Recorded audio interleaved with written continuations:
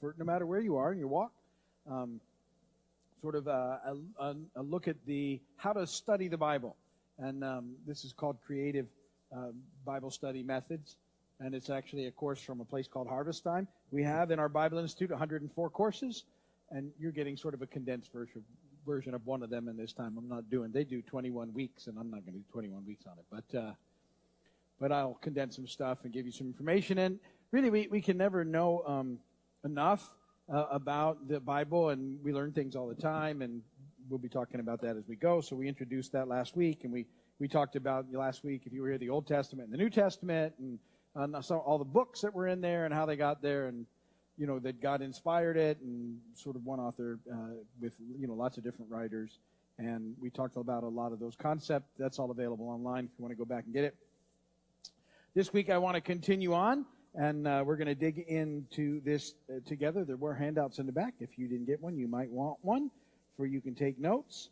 So let's talk about, as we continue on in our Bible study topic, one of the things you have to be doing is you have to be reading the Bible. This dovetails well with something that I tell you all the time on the weekends, but I'm constantly encouraging you to read the book. There's so many distractions, but I think this really helps when you realize that we have a very real enemy, and one of his favorite things is to keep you from reading the book. When you realize it's a spiritual attack, it may help you just have enough inspiration to read the Bible every day, because it's one of the main things. If the enemy can keep you from reading the Word and from praying, you're ineffective. That's how it works. And he knows it, and so he throws a lot of energy at keeping you from doing those two very important things, reading the Bible and praying. And you can fill your life with a whole lot of other good stuff, but you really become spiritually ineffective if you're not reading the Word and praying. That's how that works. And he knows it, and so he just tosses all his energy there. And so, we need to be aware of that, and you need to be reading the book daily. That was point number 1 in the notes. In the Psalms, it says we're to delight in the law of the Lord, and on the law we meditate day and night. The psalmist was talking about reading the Word of God. And you have to think of it like in the same way that your physical body needs food, your spiritual body needs to be fed daily in order to remain healthy. And our spiritual food is the Word of God. And so we need to be reading daily. All right? I can't emphasize that enough.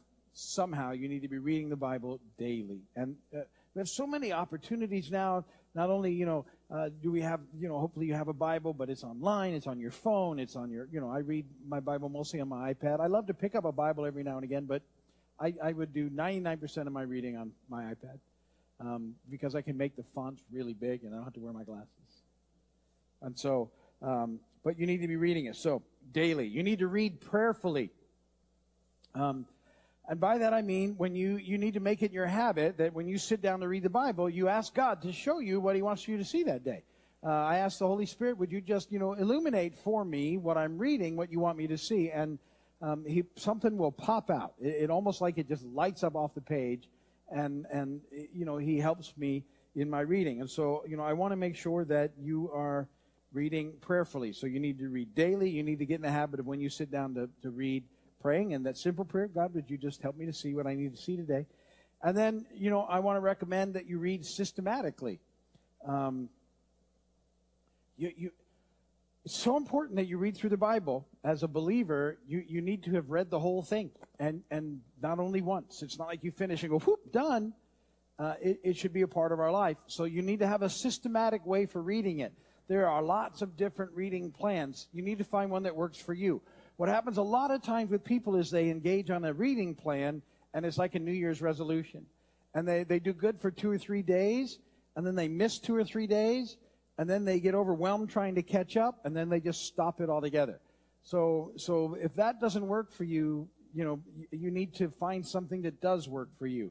And since this is a long journey, if 1 year is too short of a goal, set a 2-year goal and lengthen that time out. But just go through it. But the Bible is actually a pretty good read. There are places when you get used to reading it and you start to make sense of it, which is why studying it is so important. It gets easier and easier to read when you see how the story ties together. But I would say that for the most part, reading it through that first time will be one of the hardest processes. But just press in. It makes sense. and it's important that you do it. And really, the New Testament, you can read the New Testament in a very, very short period of time if you get and start to read it. It doesn't take long. The Old Testament takes longer. It's obviously, there's more to it, but some of it drags a little until you understand why it's in there. But that comes over time. So pick up a system and do it. So what's your system going to be? Read a chapter a day. That will take you a long time to finish, but it's better than no system at all. So read a chapter out of the Old and one out of the New, or two out of the Old and one out of the New. Or find a plan, stick to it, make it work, keep reading it, and you'll find it to be very helpful. If you're a beginner, if you've never read the Bible before, just do this. Start with the book of John in the New Testament. Just start there. And there's 20 chapters. Just read a chapter a day in the book of John. And you just to get you started. You just need a starting point. Too many people have picked up the Bible and started trying to read it at Genesis 1. And Genesis 1 is fascinating, but if you don't have a sort of a clue at some level about some of the stuff that's going on, you may not make it very long. And so start with the book of John and then go from there. All right.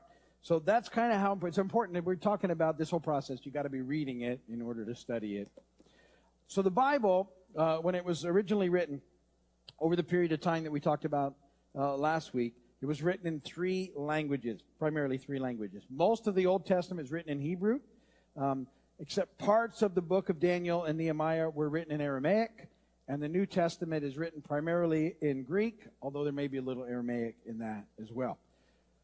None of the original manuscripts are now in existence, but some very, very old, good manuscripts exist. In fact, for the Bible, there are more original manuscripts, or not even, but the next best thing of that in existence than there are of anything else. So old, material-wise, literature-wise, the Bible has many, many solid, very early, copies of the original, very original manuscripts.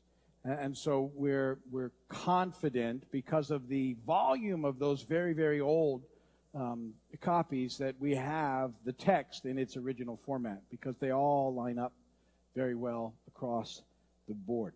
And so today what we have that we commonly call them, we have translations and paraphrases of those very, very old manuscripts that are in existence. And you may wonder why there's so many different versions of the Bible that you have available to you. If you've ever gone and looked at a store, there are multitudes of different now types and translations of Bibles.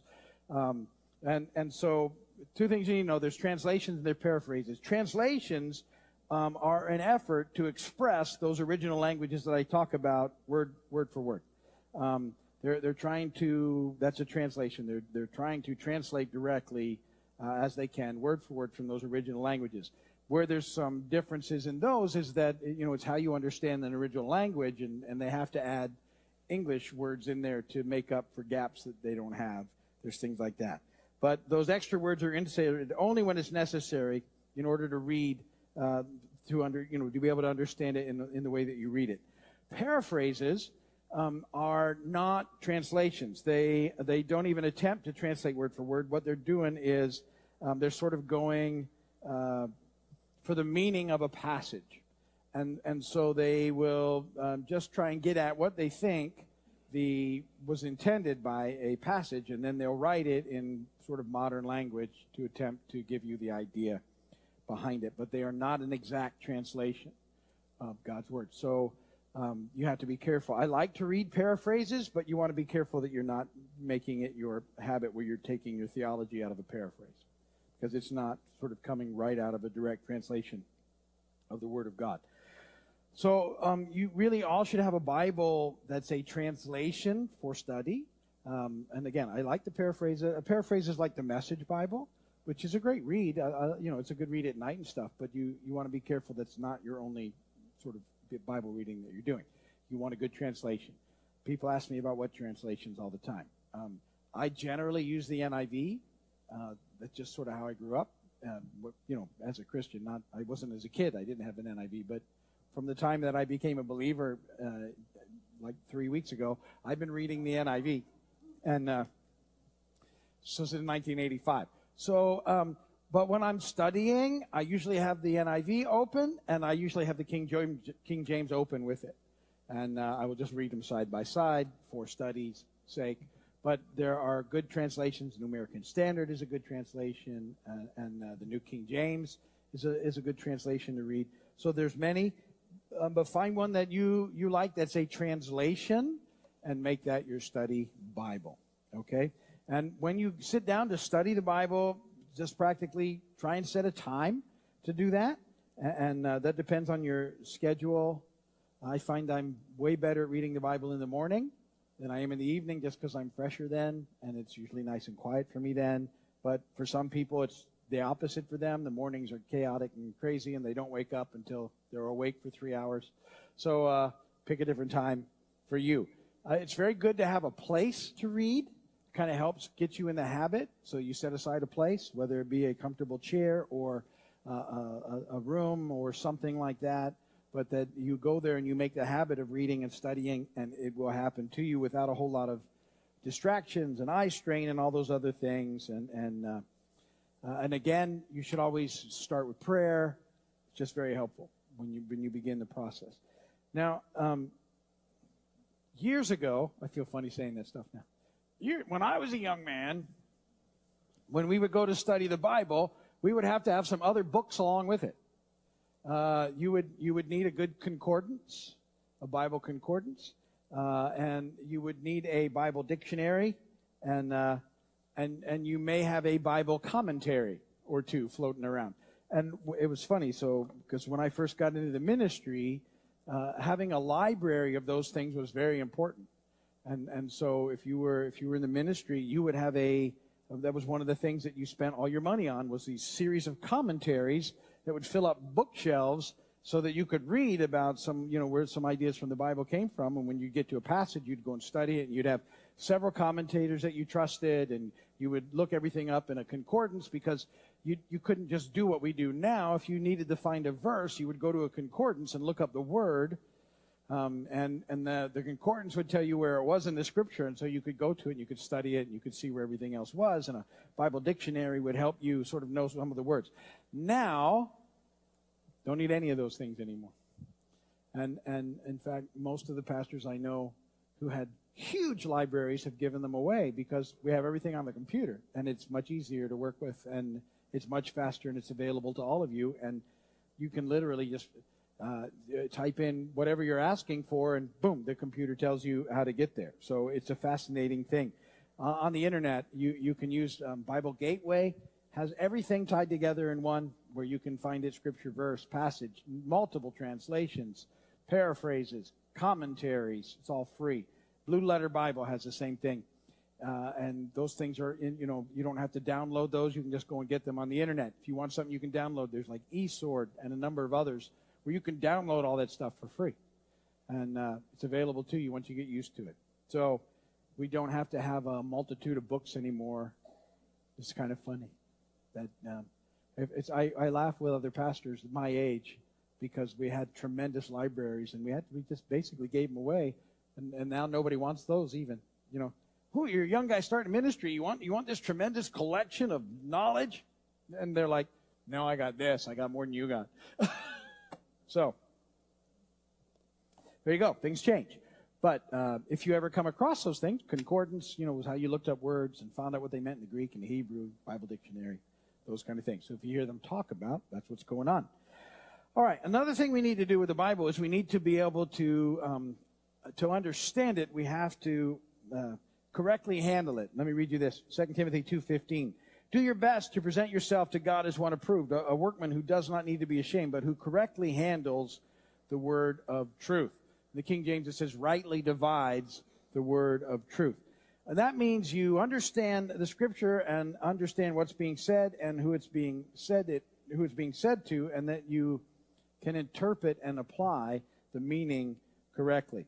So when you read the Bible, there are three major groups to which the word is addressing itself.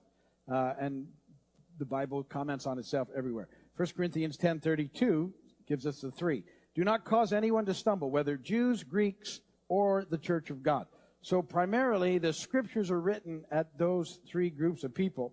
Now, when I say that, they're all written for us, but not all the verses are directed to us. So, for example, you say, what do you mean? Okay, well, God told Noah to build an ark. There's a story in there that's helpful to us because it teaches us a lot of spiritual principles, but he's not telling you to go build an ark. I don't think, anyway. So let me clarify. That passage isn't telling you to go build an ark. If he's telling you to build an ark, it's a whole different thing. You should probably come and talk to me about it anyway. Just to make sure. Let's check on it. So some of the Bible was written and directed primarily to the Jewish folks.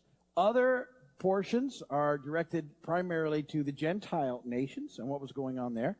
And other portions are directed primarily to the church. And the church is all true believers in Jesus Christ. We're the church.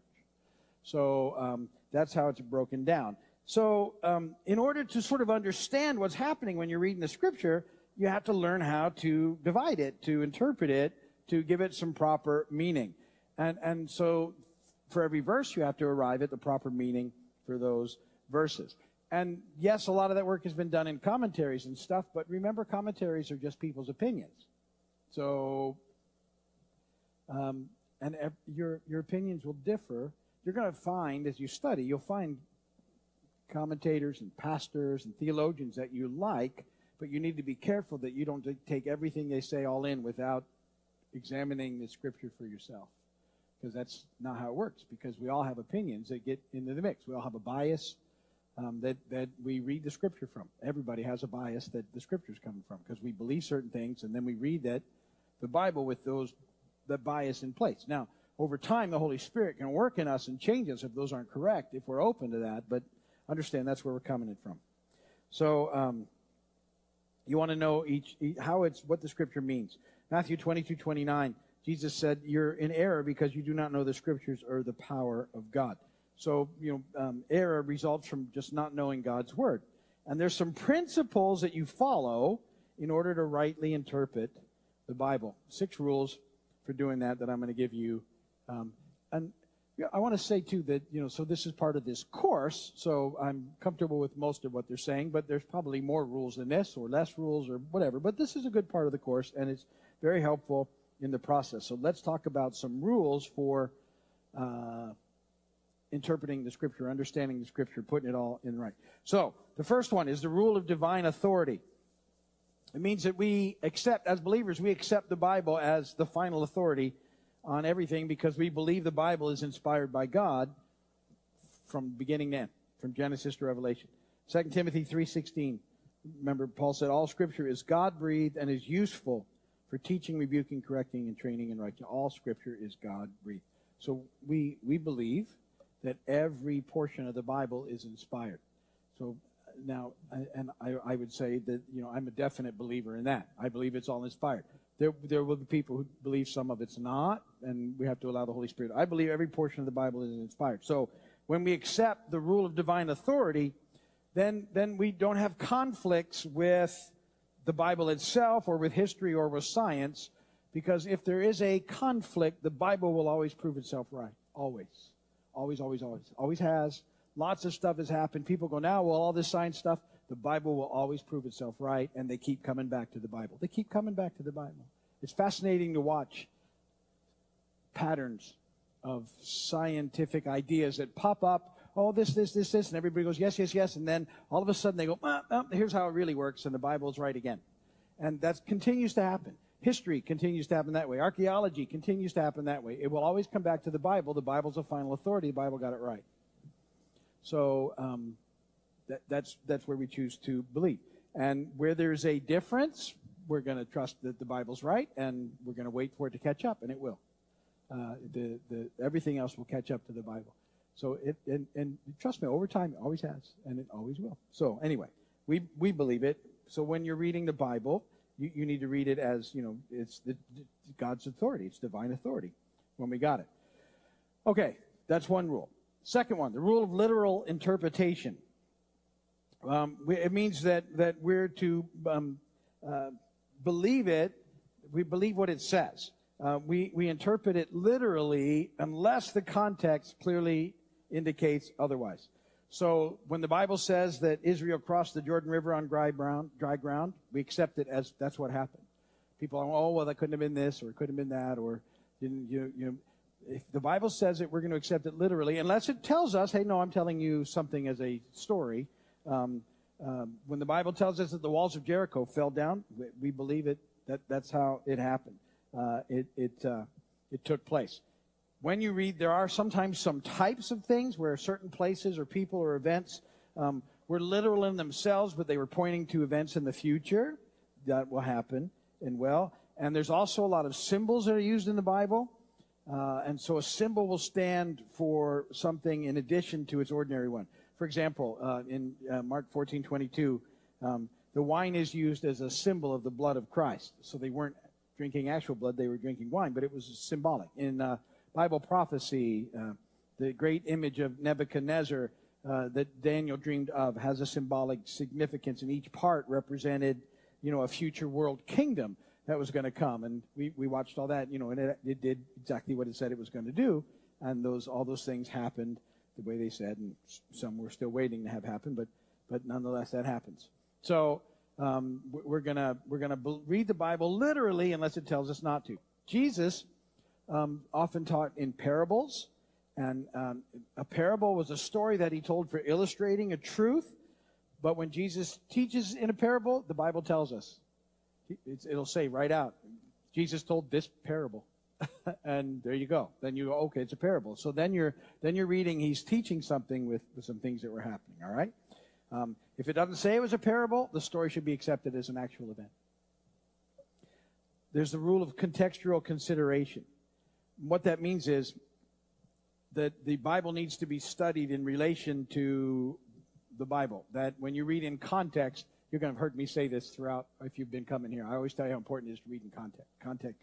So when you read a scripture, the verses that come before it and the verses that come after it relate to it in some way, and you need to make sure that you're reading scripture in context. Many false doctrines and cults have been created because verses or parts of verses were taken out of their context and nobody challenges it. So it has to fit. It has to remain in context. So, for example, did you know that the Bible says there is no God? What? I put it in your notes. Psalm 14:1. Right there. Part of it. There is no God. 14:1b. But if you read the passage in context, it says this. The fool says in his heart, there is no God. And you go, oh, well, yeah. But listen, it's very clear because I made sure you got that it was clear. But the reality is that people take Scripture out of context just like that all the time and make it say something that it's not saying, and that's how people get in trouble. And if you don't challenge it by reading it for yourself, you can go right off with it. So it has to remain in context. And a lot of people say things are in the Bible that aren't even in there. Do you know that? People say,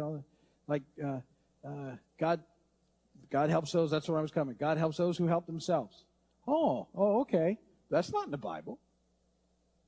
But there's a lot of stuff that people say like that just aren't in there. Don't assume that it's in there. You haven't read it for yourself. Is it in there, really? Then there's some stuff in there you wouldn't think was in there, but still it's in there. So it's good. Got to read it. So you have to read it in context or it can get really messed up. So when you're looking at a verse and you want to keep it in contrast, there's a context. There's a few questions you can ask yourself. So it's important to know who's speaking or writing in the scripture that you're reading. Who's actually doing it? I know it's all inspired, but who do we have giving it said? What are they saying? And so, oftentimes you kind of write, well, what's he going after? Who are they saying it to? Is it to Israel? Is it to the Gentile nation? Is it to the church? Is it to somebody specific? Why were they saying it? What was the purpose of the passage? And why was it there? And a lot of times in the scripture, it'll actually say why they wrote what they wrote. Like in John 20, at the end of John, verse 30, 31, it says, other signs truly did Jesus in the presence of his disciples, which are not written in this book. But these are written that you might believe that Jesus is the Christ, the Son of God, and that believing you might have life through his name. So there you have the purpose of John. He wrote it right in the book. And that happens pretty often. There's a purpose. But sometimes it's not. And so you got to really look at the context and see why he was there. When it was said, makes a big difference, and what was being spoken into in the process. And so you have to kind of think about those things when you're making sure you're getting the real meaning for a passage, so that you don't take it out of context. And a lot of times, if you continue to read in context, what you were reading that you didn't understand will be explained further on in this passage of Scripture. That happens a lot with Jesus explaining his parables. So if you're reading Matthew and you get a parable which was written to make you think, and you're not sure what it means, oftentimes he'll explain it for you. So that's very handy. There's another little rule that's kind of interesting, the rule of first mention. And so in the Bible, the first time a word or a phrase or an object or an incident is mentioned in the Bible, it often gives a key to the meaning of it later on when you read about it.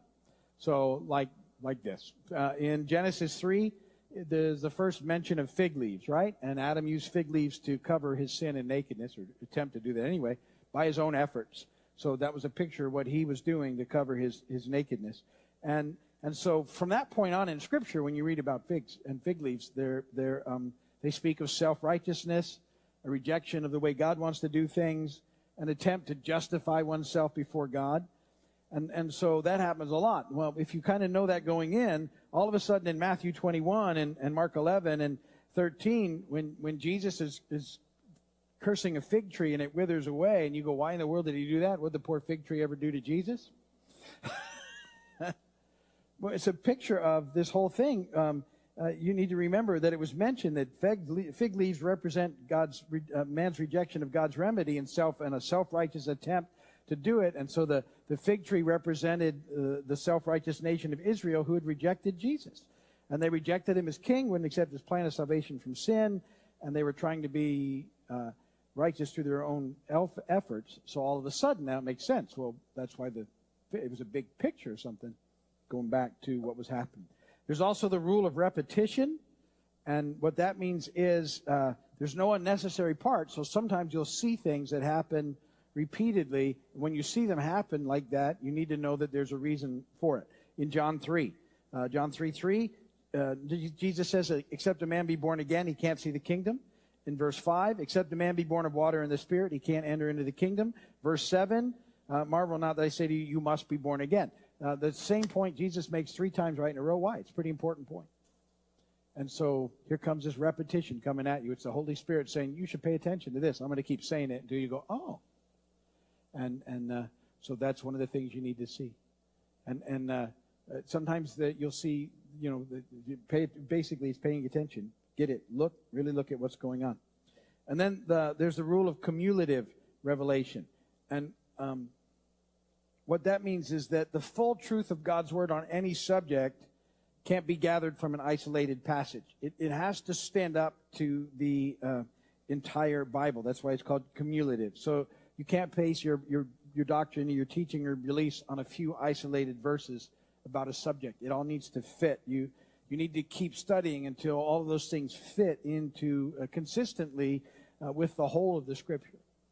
And so that's very important, that you don't just have a pet verse or two. Oh, well, everything, it's got to fit into the whole dynamic, or there's probably something not right with it. 2 Peter 1:20 says, above all, you must understand that no prophecy of Scripture came about by the prophet's own interpretation. For prophecy never had its origin in the will of man, but men spoke from God as they were carried along by the Holy Spirit.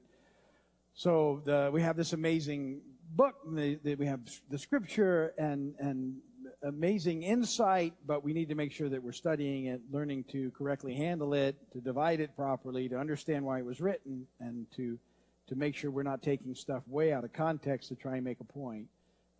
And it needs to be in context. And listen, one of those things you need to be looking for if someone is teaching or doing something is that they want you to read stuff in context. They've made a point of trying to keep things in context for you because it's very, very important. And